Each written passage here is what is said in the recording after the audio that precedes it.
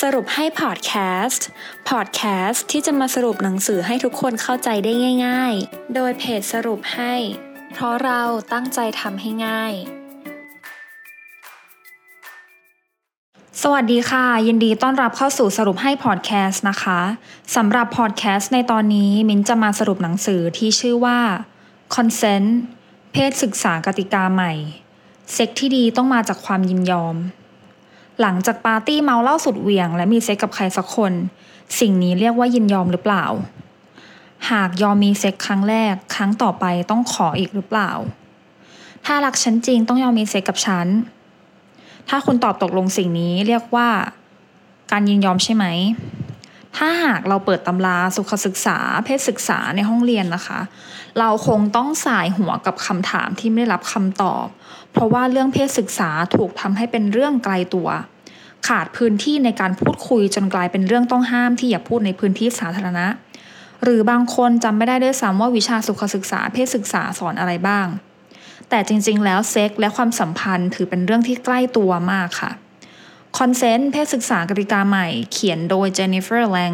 แพทย์เฉพาะทางนารีเวชแปลโดยคุณธิดารัตน์เจริญชัยชนะหนังสือที่แนะนำตัวเองเป็นไกด์บุ๊กว่าด้วยความยินยอมเซ็กส์และความสัมพันธ์ที่ดีจะมาเป็นเพื่อนพูดคุยตอบคำถามเรื่องเบสิกเกี่ยวกับเซ็กส์ที่เราอดตั้งคำถามต่อไม่ได้ว่าเรื่องพวกนี้ทำไมถึงไม่อยู่ในห้องเรียนหนังสือเล่มนี้นะคะเหมือนเน้นย้ำให้เจ้าตัวหรือวัยรุ่นเนี่ยหรือเราทุกคนรู้ว่าเรามีสิทธิ์ที่จะบอกให้อีกฝ่ายหยุดเมื่อไหร่ก็ได้ถ้าเรารู้สึกว่าเราไม่พร้อมไม่เต็มใจยอมหรือไม่ได้มีความอยากแม้จะเริ่มไปได้สักพักหรืออยู่ระหว่างทางแล้วก็ตามทุกคนต้องมีสิทธิ์ในการควบคุมร่างกายของตัวเองและทุกคนก็ต้องเคารพสิทธินั้นของอีกฝ่ายด้วยเช่นกันค่ะ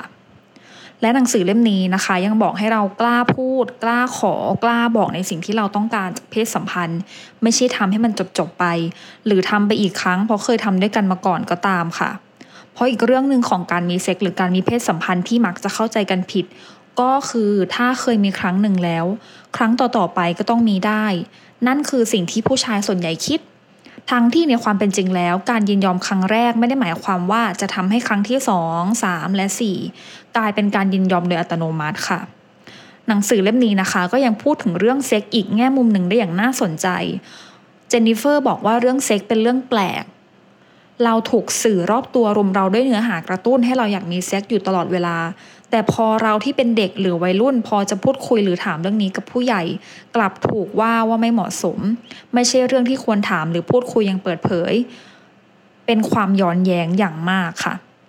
หรือเรามักเรียนรู้เรื่องเซ็กแบบผิดๆจากภาพยนตร์บ้างหรือจากหนังโป๊บ้างแล้วเราก็เชื่อว่าการมีเซ็กที่ถูกต้องคือการทำตามหนังโป๊หรือภาพยนตร์เหล่านั้นแต่ในความเป็นจริงแล้วเรื่องนี้ก็เปรียบได้กับการเรียนรู้วิธีการผ่าตัดหัวใจผ่านซีรีส์หมอเกาหลียอดนิยมค่ะซึ่งมันไม่สามารถเอาไปอ้างอิงหรือใช้ได้จริงเลยในชีวิตเซ็กประจำวันในความเป็นจริงแล้วนะคะเซ็กก็เหมือนกับการทำอะไรบางอย่างที่ต้องทำให้บ่อยถึงจะเก่งถึงจะทำได้ถูกต้องและที่สำคัญคือต้องเปิดใจพูดคุยถึงสิ่งที่ตัวเองต้องการและก็ต้องหมั่นถามอีกฝ่ายว่าที่ทำไปดีหรือเปล่าหรือมีอะไรที่อยากให้ปรับปรุงดังนั้นไม่มีใครมีเซ็กได้ดีแต่ครั้งแรกค่ะไม่ต้องรู้สึกแย่ถ้าครั้งแรกมันจะไม่ได้ดีอย่างที่คิดเพราะเป็นแบบนี้เหมือนกันทุกคนทั่วโลกนั่นเองค่ะเพราะเซ็กคือการลองไปเรียนรู้ไปไม่มีรูปแบบตายตัวไม่มีวิธีตายตัวที่ใช้ได้กับทุกคนคุณต้องหาทางของตัวเองเข้าใจทางอีกคู่ของคุณแล้วก็ปรับเข้าหากัน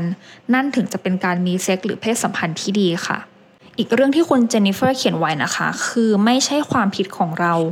ถ้าหากเรากลายเป็นผู้ถูกกระทำทางเพศหรือกลายเป็นเหยื่อโปรดจงรู้ไว้ว่าสิ่งที่เกิดขึ้นไม่ใช่ความผิดเราไม่ใช่ความผิดที่เราเมาไม่ใช่ความผิดที่เราแต่งตัวโป๊ไม่ใช่ความผิดเราที่เรายั่วยวนไม่ใช่ความผิดที่เราไม่กล้าปฏิเสธไม่ใช่ความผิดเราที่เราไม่กล้าต่อสู้ขัดขืนไม่ใช่ความผิดหากเรานอนตัวแข็งไม่พูดไม่จาไม่ใช่ความผิดหากเราไม่ได้บอกใครในทันทีแต่มันคือความผิดของคนที่ละเมิดอิสระทางร่างกายด้วยการมีเพศสัมพันธ์โดยที่เราไม่ยินยอมต่างหากนั่นไม่ใช่ความผิดของเราแม้แต่น้อยค่ะคอนเซนต์เพศศึกษากติกาใหม่นะคะคือความพยายามในการตั้งคำถามถึงความสำคัญของค่านิยมที่ทำให้เรื่องเพศกลายเป็นเรื่องต้องห้ามที่จะถูกพูดถึงโดยการตั้งคำถามกลับกันว่า ด้วยการทำให้เรื่องเพศกลายเป็นสภาวะต้องห้ามที่จะพูดนี่เองที่ทำให้ปัญหาอันเกิดจากการทำกิจกรรมทางเพศที่ปราศจากความรู้กลายมาเป็นปัญหาใหญ่และปัญหาสำคัญของหลายสังคมในปัจจุบันนี้และในเมื่อเรื่องเพศเป็นสิ่งที่พูดกันได้และทุกคนต้องเผชิญแน่ๆแล้วทำไมรัฐบางรัฐสังคมบางสังคมคนบางคนจึงยังปกปิดและทำให้เรื่องเหล่านี้กลายเป็นเรื่องสกปรกเลวร้ายอยู่ได้กระทั่งปัจจุบันทั้งที่การพูดคุยส่งต่อความรู้และทำความเข้าใจในประเด็นจะช่วยลดปัญหาที่เกิดขึ้นมาจากการขาดพร่องความรู้ในเรื่องเพศได้อย่างมากซึ่งบางครั้งอาจจะมากเสียจนเราไม่อาจจะประเมินค่าของมันได้ก็เป็นได้ก็คล้ายกับที่เรามองข้ามว่าการปกปิดไม่พูดถึงเรื่องเพศจะสามารถสร้างปัญหาให้กับสังคมได้มากมายในยุคปัจจุบันค่ะจบไปแล้วนะคะสำหรับคอนเซนต์เพศศึกษากติกาใหม่หวังว่าทุกคนจะได้ประโยชน์จากพอดแคสต์ในตอนนี้พบกันตอนหน้าสวัสดีค่ะติดตามสรุปให้ได้ที่ Facebook, YouTube และ Blogdit ค่ะเพราะเราตั้งใจทำให้ง่าย